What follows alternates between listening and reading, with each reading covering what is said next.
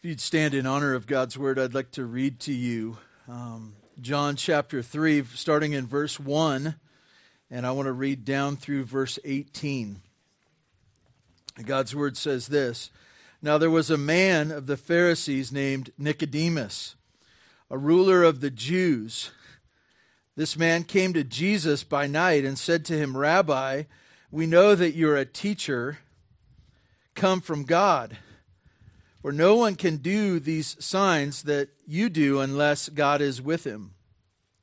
Jesus answered him, Truly, truly, I say to you, unless one is born again, he cannot see the kingdom of God. Nicodemus said to him, How can a man be born when he is old? Can he enter into a second time into his mother's womb and be born? Jesus answered, Truly, truly, I say to you, unless one is born of water and the Spirit, he cannot enter the kingdom of God. That which is born of the flesh is flesh, and that which is born of the Spirit is spirit. Do not marvel at what I have said to you. You must be born again. The wind blows where it wishes, and you hear its sound, but you do not know where it comes from or where it goes. So is everyone who is born of the Spirit. Nicodemus said to him, How can these things be? Excuse me. Jesus answered him, Are you the teacher of Israel, and yet you do not understand these things? Truly I say to you, we speak of what we know and bear witness to what we have seen, but you do not receive our testimony. If I have told you earthly things and you do not believe, how can you believe if I tell you heavenly things? No one has ascended into heaven except he who has descended from heaven, the Son of Man. And Moses lifted up the serpent in the wilderness. So must the Son of Man be lifted up, that whoever believes in him may have eternal life. For God so loved the world that he gave his only Son, that whoever believes in him should not perish, but have eternal life. For God did not send his Son into the world to condemn the world, but in order that the world might be saved through him. Whoever believes in him is not condemned, but whoever does not believe is condemned already, because he has not believed in the name of the only Son of God. God, we ask your blessing on your word. We ask that you would make us people who cling to it, who love your Son Jesus, the only Savior. And it's in his name we pray. Amen. You may be seated.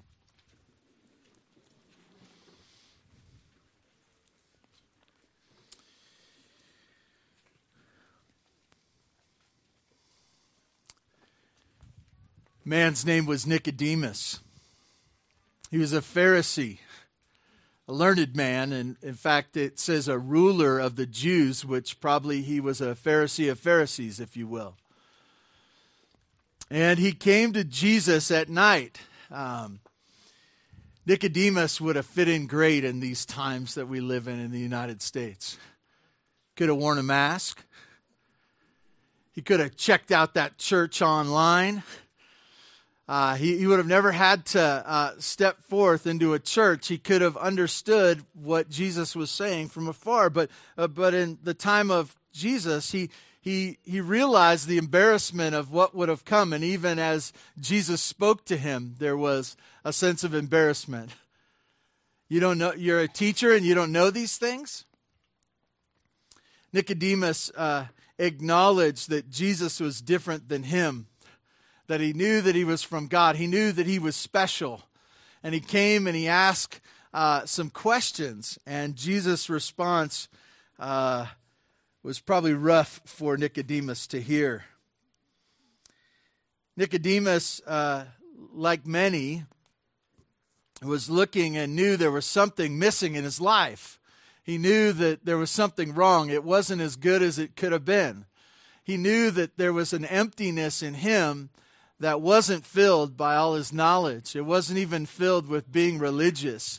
It wasn't filled by being a good person. So Nicodemus came to Jesus at night, and he asked about Jesus' teaching and who he was, and Jesus' response was, "You must be born again." And Nicodemus followed that up with, "Well, wait a minute. How do you do that? That doesn't seem, scientifically possible. I know how these things work, and this isn't, something you can do again." Jesus also added, he said, "You must be born again. You must be born of water and of Spirit." And these combined left Nicodemus with this one thing that he knew for certain, that what needed to be done, he could not do. He could not do for himself. What Jesus was calling him to had to be a work of God. And after this section of Scripture that speaks of this conversation with Nicodemus, we struggle to know if this is a continuation of this or a summary by John as he summarized what Jesus was teaching. We get the greatest, clearest verse of the Scripture about what it is to be saved, what it is to be a child of God. In John 3:16, we're given the simple message of Jesus. And when I think of our world today, the nutso world that we live in,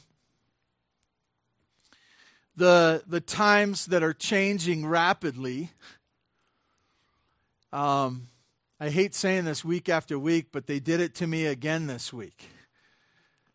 We have our we don't even plan anymore here at Bear Valley Church. We just wait till Wednesday or Thursday to replan what we're going to do. And we roll into church and we look at each other and we go, "So what should we do this week? How should we set the canopies up this week?" 3 more are on their way. 3 more? Yeah, 3 more are on their way. Don't worry. We'll probably have 18 by the time this deal's over. Covered parking lot. We were thinking of solar panel. No, we could do a lot of different things. But how do we live in a not-so world? A place where everything is changing, and we have grown to love the comforts and the rights that we have, and yet those may or may not be ours in the days to come. We're going to be okay. How are we going to do this? And I want to give you the answer. It's simply Jesus. Simply Jesus. And I want to say that it's simply Jesus because that's been the answer from the time of Jesus, right? That he has called people to himself. He hasn't said there's answers out there and in political schemes and constitutions and economies and there's ways to get your way. I want to tell you, he didn't say that. He pointed people to himself. And so this morning we are looking at the simple answer, the answer for any and every situation, for this generation and the generations to come. How do you know when you're old? There's a lot of answers to that. But one of them is when you start saying, well, I'm not concerned about myself. I'm concerned about my kids and my grandkids, even if they're hypothetical at this point, right? Your grandkids, hypothetical. You realize that things are out of your control, and you realize that there's going to be implications possibly for the generations to come. And I just want to tell you, before I preach this great message from God's Word, it's simply Jesus. That's who you need. That's who your kids need. If you have grandkids, that's what they need. They don't need a great job. They don't even need to live in a beautiful mountain community. They don't need even a great education or to be great athletes and get scholarships to go to colleges that will pollute their minds. They don't need that. They need simply Jesus. And so that should be the number one priority of our souls. As we go to God's Word, here it is. Here it is. It says, for God so loved the world that he gave his Son. And the first point I want to give you this morning and why Jesus is the answer is that trusting in Jesus, you receive the benefits of the love of God. The love of God. I think most of us understand that it doesn't matter that everybody loves you, right? In fact, if your goal is that everybody would love you, your life will be very complicated. It will be a whack-a-mole type life for you, where you're trying to serve this person. Whacking them isn't necessarily love, but anyways, this idea that a problem comes up over here, so you got to take care of that, and then you're over here, and then you're over here, and then you're over here, and it leads to this internal stress and frustration because you can't do it. But more importantly, it's not that you would be loving one, but that the most important, the God who created you, he loves you. He loves you. And that you would receive that love and that you would experience the benefits of that love. It says that God so loved the world. And when it talks about the world, it's not talking about the world system. It's talking all of the individuals combined as the humans on this earth. And that he has loved them in a way that he's extended his hand of kindness to them. And love is a hollow word. It really is. When we confess our love for one another, especially as if we say it in a flippant way, he says, I love you. I love you. And you say, well, how do I know? How do I know that you love me? Well, as we look at John 3:16, it says, for God so loved the world. How do we know that he loved the world? He gave his Son. Gave his Son. I want to tell you that many times as we think about giving gifts, we go to our garage and we say, well, what kind of junk do I have that I don't want anymore that I can give away and do a token? Some of you have great gifts, by the way, in your garage. I probably do too. I just can't find them. But God did not give his spares. He didn't give that which was useless. He gave his precious and special Son, Jesus. That word there, and it's an interesting theological study, is that Jesus or the Father has other sons. There's different places in the Scripture where it speaks of other people being sons of God, children of God. But this word and this picture here is the special one. The one of, I would say it this way, of infinite value. The one that cannot be replaced. The one special Son of infinite worth. That's the Son that is the love gift the Father gave to the world. We consider this morning, and we realize that the love of God is shown by the giving of his special Son. There's this little section I'm looking at here. You can be negative or positive, and this morning I felt like being positive because there's so much negative. But you can also say this. You get the love of God, but on the opposite side, if you don't want the love of God, you can have the anger of God or the wrath of God. There's a choice to be made. There's a choice to be made. And there's a decision. And Jesus doesn't say, Nicodemus, you can stay in the middle. It's okay, you're trying your best, it's fine, you just do whatever you want. No, he said, you must be born again. You must be. God loved the world, but if you choose to reject God's love gift of his Son, you can have the anger of God instead. For God so loved the world that he gave his only Son, that whoever believes in him should not perish, but have eternal life. The second thing that we get with Jesus, we get the love of God, but we also get eternal life. Eternal life. Eternal life, the words in English are just describing the idea of it going on forever. It's much more than that.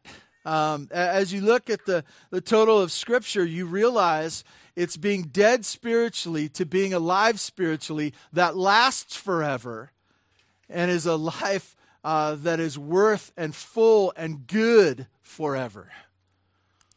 It's not just simply that we are alive spiritually, but that we are rich spiritually. Why?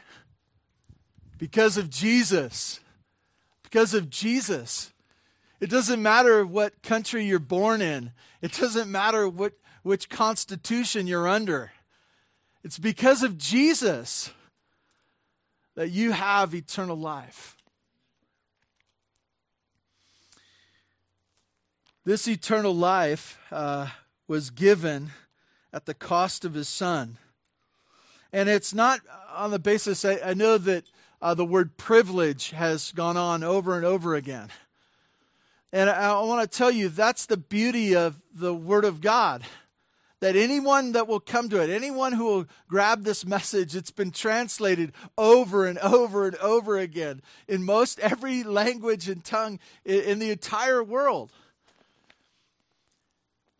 That this message of Jesus, that the Father gave his Son, if one would believe in it, whoever, it doesn't matter how poor you are, how rich you are, whether you live in a great place or whether you've been a good person or you thought you had been a good person, or it doesn't matter.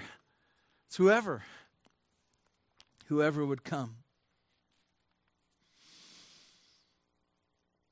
And in this, it's eternal life, right? It says at the end of verse 16, it's that it should not perish. Once again, you could be negative. There's eternal life, but there's also eternal perishing, the loss of life, the ongoing deadness of sin. What it brings to the soul of a man is that they would die forever. And I want to tell you, with Jesus, it's not dying forever. It's eternal life. Whatever happens down here, it's eternal life with Jesus. Which brings me to my third point. What we get with Jesus is no condemnation or no judgment.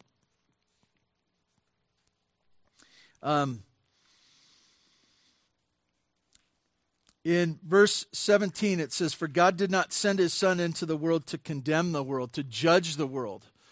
I think that many people believe that about Jesus. That he came as a judge to them. That he came to tell people, you're wrong, you missed a spot, you're a bad person, you're evil. That's why some people believe that Jesus came. And it's a wrong thinking, and it's based upon what has already gone on in the heart and in the lives of people. Condemnation and judgment doesn't come from Jesus as he came to this earth. You know where it comes from? It comes from our own heart. You know why? Because we're guilty. I'm always shocked when kids are doing something bad. Not the kids here at Bear Valley Church, but when you walk into their room and they're doing something bad, and they didn't know you were there, and then they turn around, they get startled. Why is that? Why? Because they're guilty. Guilty, and they've been caught. They already knew they were guilty even before the judge and jury showed up, right? They already knew that things were wrong. I want to tell you that each and every one of us know, apart from Jesus, that there's something wrong inside of us. Nicodemus knew that something was wrong. That's why he came at night.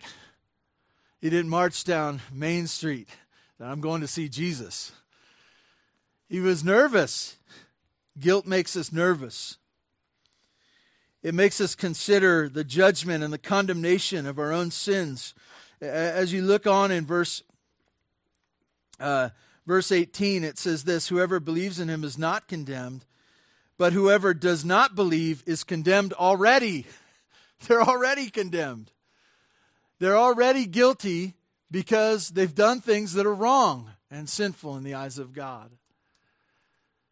And so I want you to realize the amazing value of Jesus Christ. What we get with him is no condemnation. We've been talking about freedom this last week. And sometimes we think we have freedom and we don't. And sometimes we do and we don't exercise. We're confused about what freedom is. I want to tell you that there is no greater freedom than to be freed from your sins. That to realize that you have no condemnation. That the God of the universe looks upon you as righteous and clean, fit for heaven. Jesus did not come to condemn you. But it says, if you look at verse 17, but in order that the world might be saved through him.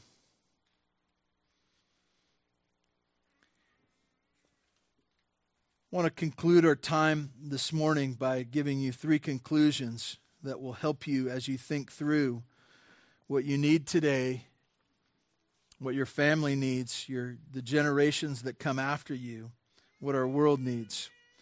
The first is to believe in Jesus. Believe in Jesus. I think so often we watch the news and we say, you know what needs to happen? We need more law enforcement. We need better laws. We need to get rid of this politician or that politician. I didn't say anybody's names, okay? Nervous with a crowd like this, you know. Start a march or something like that. Probably wouldn't do it here in Bear Valley because it's too hard to get to civilization if you're walking. But we look at the news and we say things got to change. I need this, or I need this politician. We need better economies. We need better this or that, borders or whatever. We say, I got it. I know what needs to happen.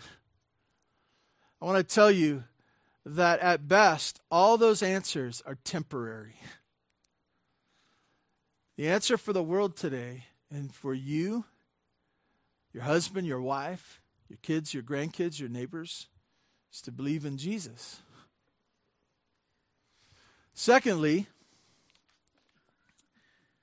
to believe means to abide or to place your faith or to trust in him. It's not just the idea of, oh yeah, I believe that Jesus existed. Oh yeah, I have a Bible, it's a symbol to me of something. It's that we are believing and having relationships, substantial relationship. The word John uses elsewhere is abide. It's the idea of living in him and living connected with the Savior. This idea of faith, of placing your faith in him, is the idea of saying, I got no other answers. I place my life in your hands. To trust him is to say, I will not change my answer. He's my sole answer. I'm going to put my trust in him. I'm not going to put my trust in myself. I'm not going to put my trust in my family, my upbringing, my country. I'm going to put my faith and trust. I'm going to abide in Jesus. And this is the pursuit of my life. And lastly, I would say this, that Jesus is the only way. As he was speaking to Nicodemus, he shared with him that there was an only way. He says in verse 8, he says, the wind blows wherever it wishes, and you hear its sound, but you do not know where it comes from or where it goes. So is it with everyone who is born of the Spirit. He gives this single answer of what it is that you must have. And then as we look at verse 18 at the end, he says this. The reason that someone would be still condemned, that he has not believed in the only Son of God. There's only one. There's only one. There's only one way for man to be saved. There's only one option for you and for me. For guilty people, guilty in their sins, there's only one way. And it's in Jesus.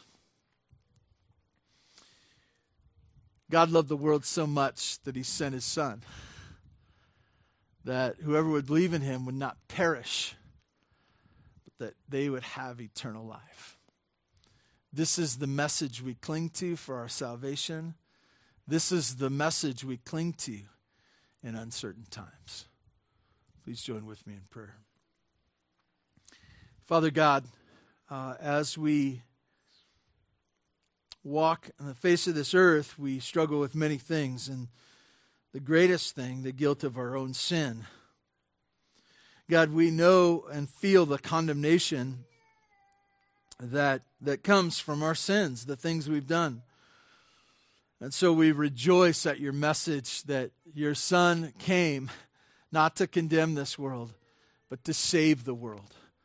Whoever would come, that you would save them through the gift and the price that was paid of your Son.